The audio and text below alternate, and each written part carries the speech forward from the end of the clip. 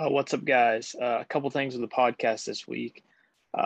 Emery's internet just cut out right at the very end. Well, not right at the very end, pretty much mid-conversation. And he wasn't able to get back on. It was already late last night. So it's going to end rather abruptly. Another thing we didn't have a chance to talk about or we kind of missed is the Celtics have a couple guys they signed to kind of preseason deals, like non-guaranteed deals. It looks like probably only one of Jabari Parker, Luke Cornett, and they recently signed a 24-year-old Jawan Morgan to a non-guaranteed deal. And probably one of those three are going to be fighting for that 15th roster spot. I believe now with those two guys getting signed, I believe we now have 18. I think we can't have more than 16 on our roster to start the year. So it'll be interesting to see. I think obviously Jabari is the leader in the clubhouse just because of what he brings offensively.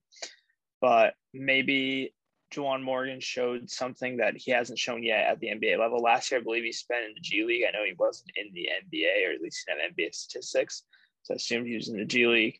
But he's a young 24-year-old power forward. And once again, they're trying to find a lot of guys to fill that need of just a playable forward to play alongside Jason and Jalen when they want to go kind of bigger.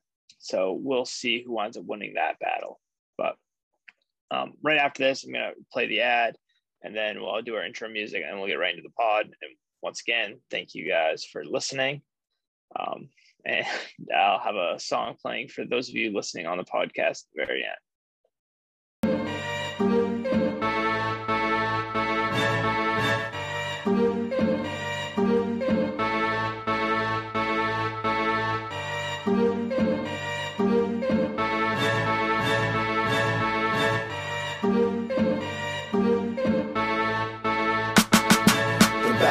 In the Cartiers. What's up? I do my thing, Penny Hardaway. And if you know where we're going, then you probably gonna be coming with us. Welcome back to another episode of Manly Celtics podcast. We're having a little technical Kobe difficulties here. Matt Money's chasing a dog around the room.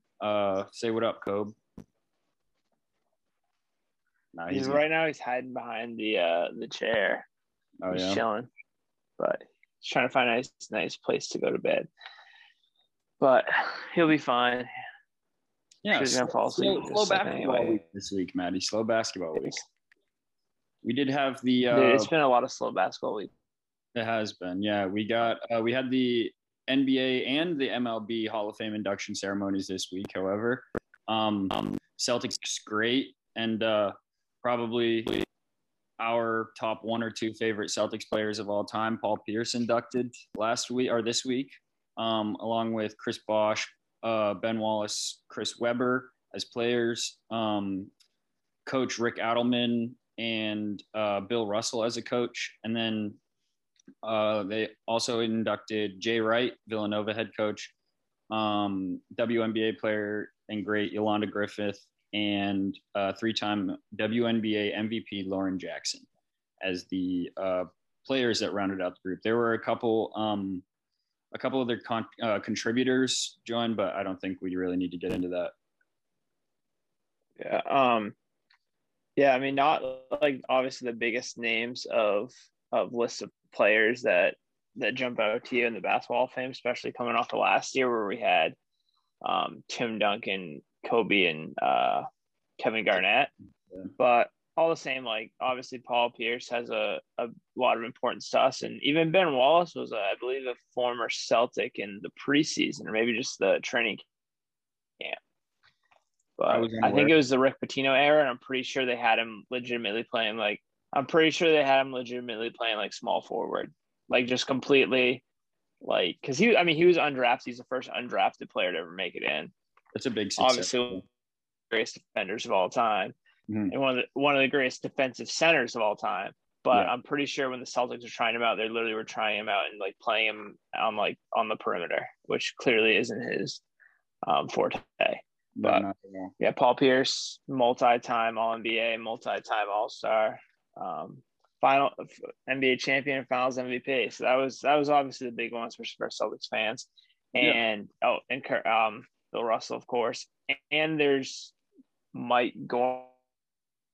He got he was a recipient of the Kurt Gowdy Award, which Mhm. is they give it once a year to like a media member that impacts basketball. So it's pretty prestigious award.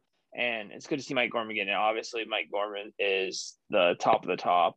We all love Mike Gorman, and it's good to see him getting recognized by the national media and Yeah, having a chance to be up there in induction weekend. it is cool. I mean, Mike Gorman has been But just a huge part of the whole Celtics atmosphere and the Celtics culture, and it's good to see him get recognized as a prominent member of the media and an impactful legacy he's leaving in basketball. I know, speaking on Gorman, I know that there had been thoughts he was away from a few games last year, and it was super evident when we had the young kid, I can't remember his name, and then Scal called a couple games. Sean Grande? Yeah. I believe it was it wasn't always Grande. There's another guy that wasn't as good, but Sean Grande did a couple of them. He's a typical radio guy, but I do know what you're saying. There was a guy that was, I don't think has the experience of Grande, or I don't think he's been a play-by-play guy very much, and he filled in a couple times. It was pretty evident when he filled in, as opposed to Grande and of course Gorman. Right. Is Gorman, like, is he trying to retire? Like, I don't know the situation. Do you? I think he's going to be retiring very soon. I can't imagine he does it for very many more years. I think he's going to want to do it, but at the same time, I think that he might like slowly start to fade off. Maybe just kind of take more and more nights off. Maybe I haven't heard anything. I'm assuming he's coming back this year. I'm assuming he's doing as many games as possible. But maybe eventually becomes a thing like he's only broadcasting home games, and then maybe he's only broadcasting like certain days. So I think they're slowly going to try to lead him off. And I think the leading candidate right now to replace him is Sean Grande. Yeah. But I remember that the whole the media response, the Twitter response to anybody but Mike Gorman was pretty negative. Like, which is like, it's not really fair, because like Grande is fine. Like he's not Mike Gorman, but at the same time, like he's fine. Yeah, I'm definitely not going to complain about him. But yeah, the other guy, I can't think of his name, but the other guy Scal wasn't very good. Yeah, especially when you have Scal leading a booth. It's nice to have some like veteran presence, because Scal leading a booth, sometimes it can not so great. He'll try and put all of his basketball expertise in there, which I feel like no one really wants to hear or cares to hear about. Yeah, I think you're right. So let's talk a little bit about Paul Pierce. You know, like let's. Do you have a favorite memory? I know I saw on Instagram today, or it was Twitter maybe, and it like the NBA page was counting down his 5 best moments, and he never had that 5 best moments never had the play where he was talking. Who was it? Al Harrington on the Pacers. Al Harrington. Yeah, that play wasn't on there. Like the NBA, I think it was Instagram. The Instagram page said that his best play of his career was the bank shot he made for the Washington Wizards, where he called the game. Oh yeah, was that like first round of playoffs or like that? Yeah, it was the first round of the playoffs. Like when and they got beat by the Hawks in like 6 games or something. I mean, he was on a pretty cool tear. Like he hit back-to-back game winners. One of them did get called off in that series, but I mean, like he was hooping, and he did make a game-winning shot in the playoffs, but that's not really like and you're not going to remember for his non-Celtics moments. No, you can't. Yeah, and you can't do that as his best play ever. Like, figure it out, NBA. Like, Paul Pierce is a Celtics legend. You know, like, yeah, he played in Brooklyn. Yeah, he played in Washington. Yeah, he played in LA. Like, I would much rather have that last 3-pointer that he hit with the Clippers in Boston as his best play over that shot in Washington, you know? Yeah, I just think like it wasn't obviously like only one moment in the finals, but even just like him hoisting that finals MVP trophy, like that was such a culmination of just so many years of like so many bad teams. Like you mentioned the Al Harrington one. I believe that was the early 2000s. Like I think it was Can't remember exactly what year, but I know it was before I was watching basketball. I think it was like sometime 02 to 04. Yeah, I was about to say And 04. they were fine during that stretch, and then they had quite a few rough years. Yeah. And those were the years I started watching. Well, the one year I really lucked out because he's his reflection of the TV, and he's very confused. But like I started watching. I think the first year I started watching was the Wally Zerbiak year, which I believe was the year before they made the trade for the Big Three, and that team was not good by any means. No. I believe they still had. I don't think they had Antoine anymore. But I don't think so. Was that the first year that they drafted? They didn't. Rondo? What? Was that the year they drafted? Was that the year they drafted Rondo? I think they may have had Rondo that year, yes. And I think they had Al Jefferson was like their second best player, but like Zerbiak was their third. And Al Jefferson was like super young. So I mean, he was a key piece in that the Kevin Garnett deal. But yeah, I remember that was the first year for me as well. I remember hearing my dad and I, like, my dad would pick me up from school and or like pick me up from practice or something, and we would listen to like the first half of the game in the car on the radio, and we'd be just bitching the whole ride home of how poor the Celtics were playing. My dad doesn't like basketball either way, so he's just like, God, will you turn this off? I'm like, no, man, I want to hear it. I want to do this. So that team is also my first like real memories of being a true fan of the Celtics. Like it was a long time. I mean, it was like, I think I was in like fifth grade that year. And I think that adds up. And then we kind of lucked in to just having Kevin Garnett, Ray Allen, Paul Pierce, like one of the greatest teams of that era, just getting to watch them. And that was just obviously awesome. And Rondo, of course. And that was just awesome. So, and Paul Pierce will forever be like kind of that first childhood idol for at least the Celtics. Like obviously the Red Sox have had plenty of guys that maybe right. I mean, like are greater, obviously, like being more impactful in my childhood. Manny and Poppy, even Pedroia to a degree, you know. Yeah, even Pedroia. But like, that was like first.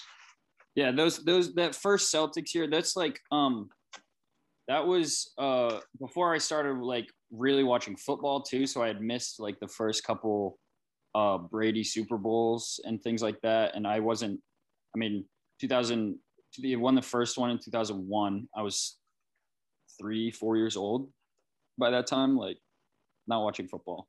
So I started getting into like the Celtics, where I can vividly remember that, like listening to the Celtics on the ride home from practices and things like that, and after school things.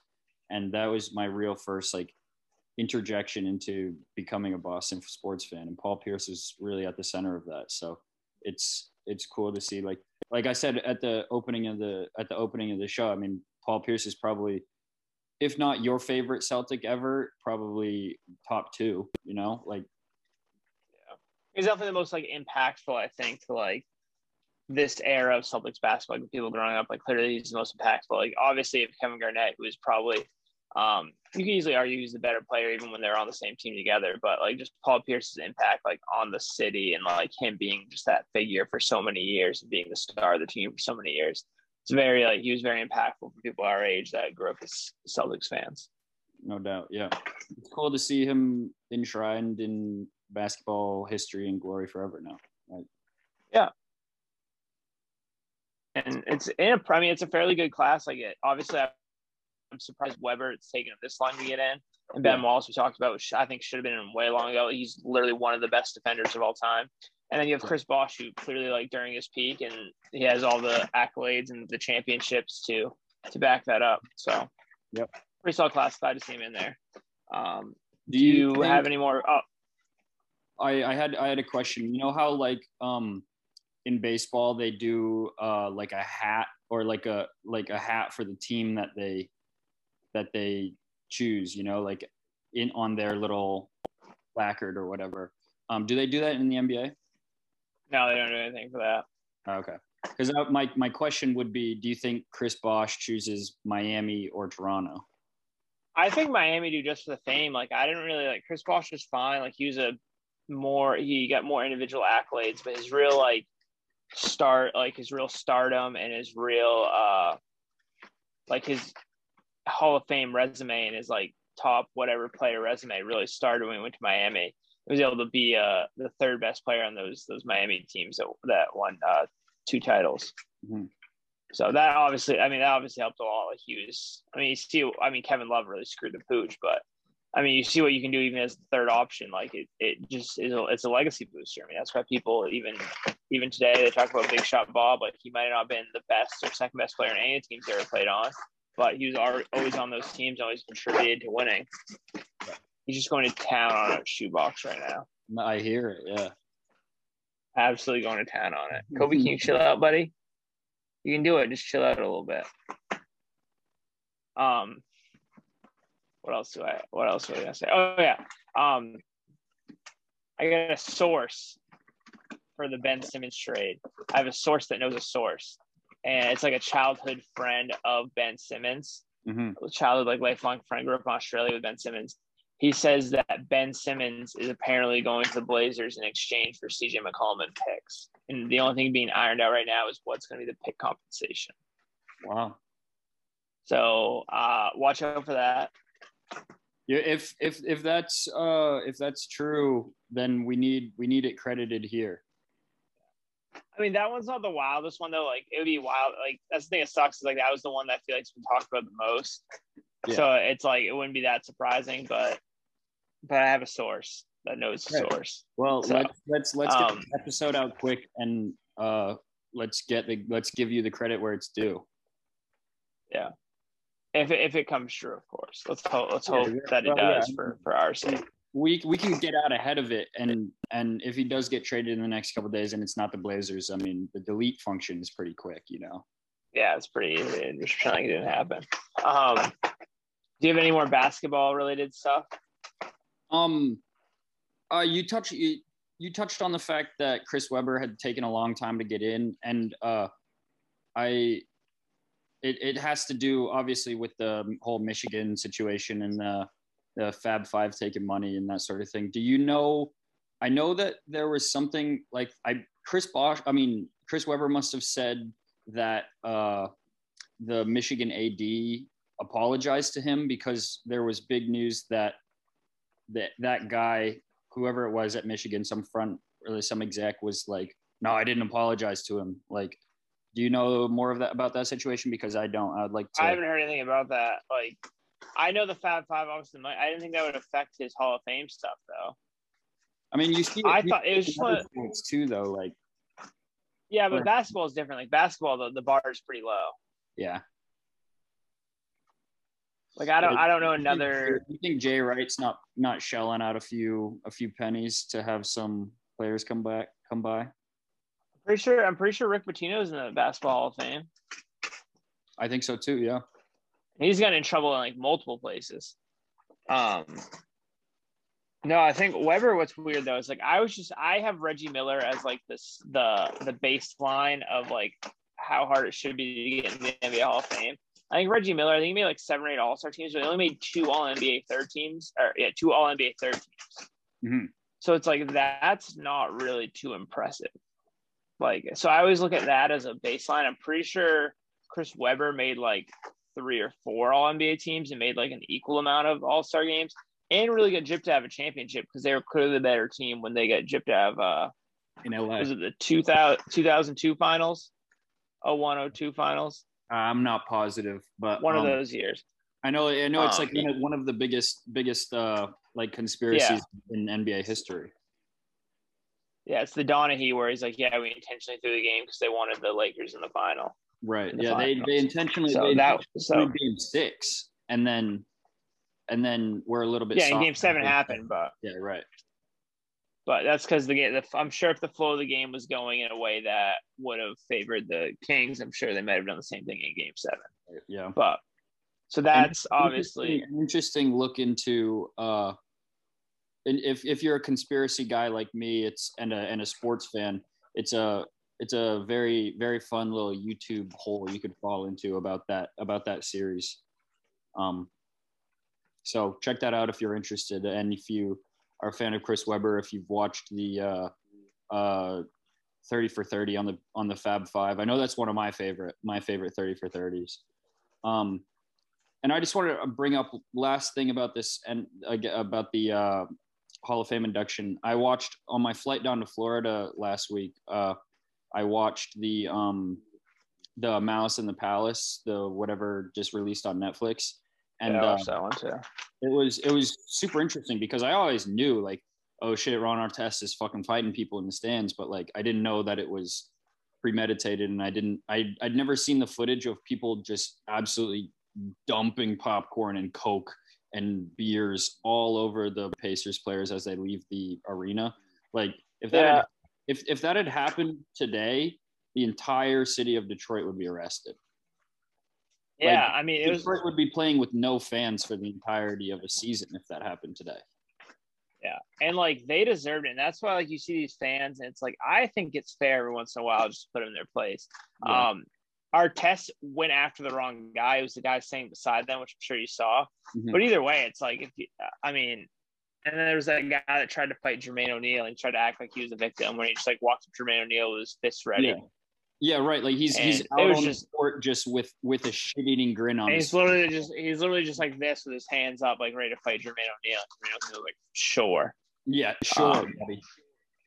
Let's see how that goes. But that one was wild. No, that's just crazy. And it's like I see that every once in a while with like fans. Like I do think it'd be fine every once in a while, just like if you could call it a specific fan, like you see him like trying to throw beer on people, they just get to like throw hands with someone on the team. Yeah, or even if they're just like publicly shamed on the Jumbotron or something, like just like pegged with beer. Boo this guy. Everybody in the whole arena boo this guy when you leave or when he gets escorted out. Yeah. Well, that one was I like that one quite a bit. So transitioning away from basketball now. Yeah. Did you want to talk Red Sox real quick, or did you want to talk fantasy? Sure. Let's talk Sox. They're blowing a 7-2 lead right now. I saw that. Yeah, they just gave up 6 runs in the 5th inning. That's great. The Sox last night. Have you been keeping up with the last series? Not really. I am going to a game this upcoming Saturday, and it was supposed to be, I believe, the game that Sale was supposed to start. I think he's going to be out for that game as well. So I don't know who we're getting for that instead. But I'm unsure of the protocol with pitching because I know on Friday he tested positive and missed his start tomorrow. So yeah, he could, if he's throwing on Saturday, then he could be live. I'm not positive. But a Sale game would be fun. Who's it against? Is it against Toronto? I'm not quite sure. Honestly, didn't look. I think they play Toronto. Oh no, they don't play Toronto. Maybe it's Texas. No, it's Seattle, isn't it? Or I don't know, dude. I think they play the White Sox and then Seattle. But by the week, I think it's White Sox. I think now you say that. I think it's the White Sox. They're playing the White Sox right now. I'm saying they. Yeah. Okay. I don't know. I don't know if the Seattle series will leak into the weekend or not. But I don't feel like it's Seattle. I feel like it's another team. I can't think of it though. Mm-hmm. Either way, the Sox are in the midst of a pretty wild card run right now. I know they're only a half game up on New York, who's only like a half game or a game and a half up on Toronto, and then behind them, I think Seattle and Oakland are maximum 3 games back from that second wild card spot. So it's going to be I think there are 18 games left after tonight. So you got to hope the Sox win at least. I think they're right now the Sox are 80-63. So 19 more games, including tonight. So you got to hope that's good math there, Maddie. I know what I'm talking about. Proud of you. Yep. Colby grad right there. Colby grad, baby. But I do think that they're probably going to lose tonight. I think it's the 6th inning and they're down by a run, and they just had the wind taken out of their sails. I mean, So you got to hope that they win 12 or so games, get to 92 wins, and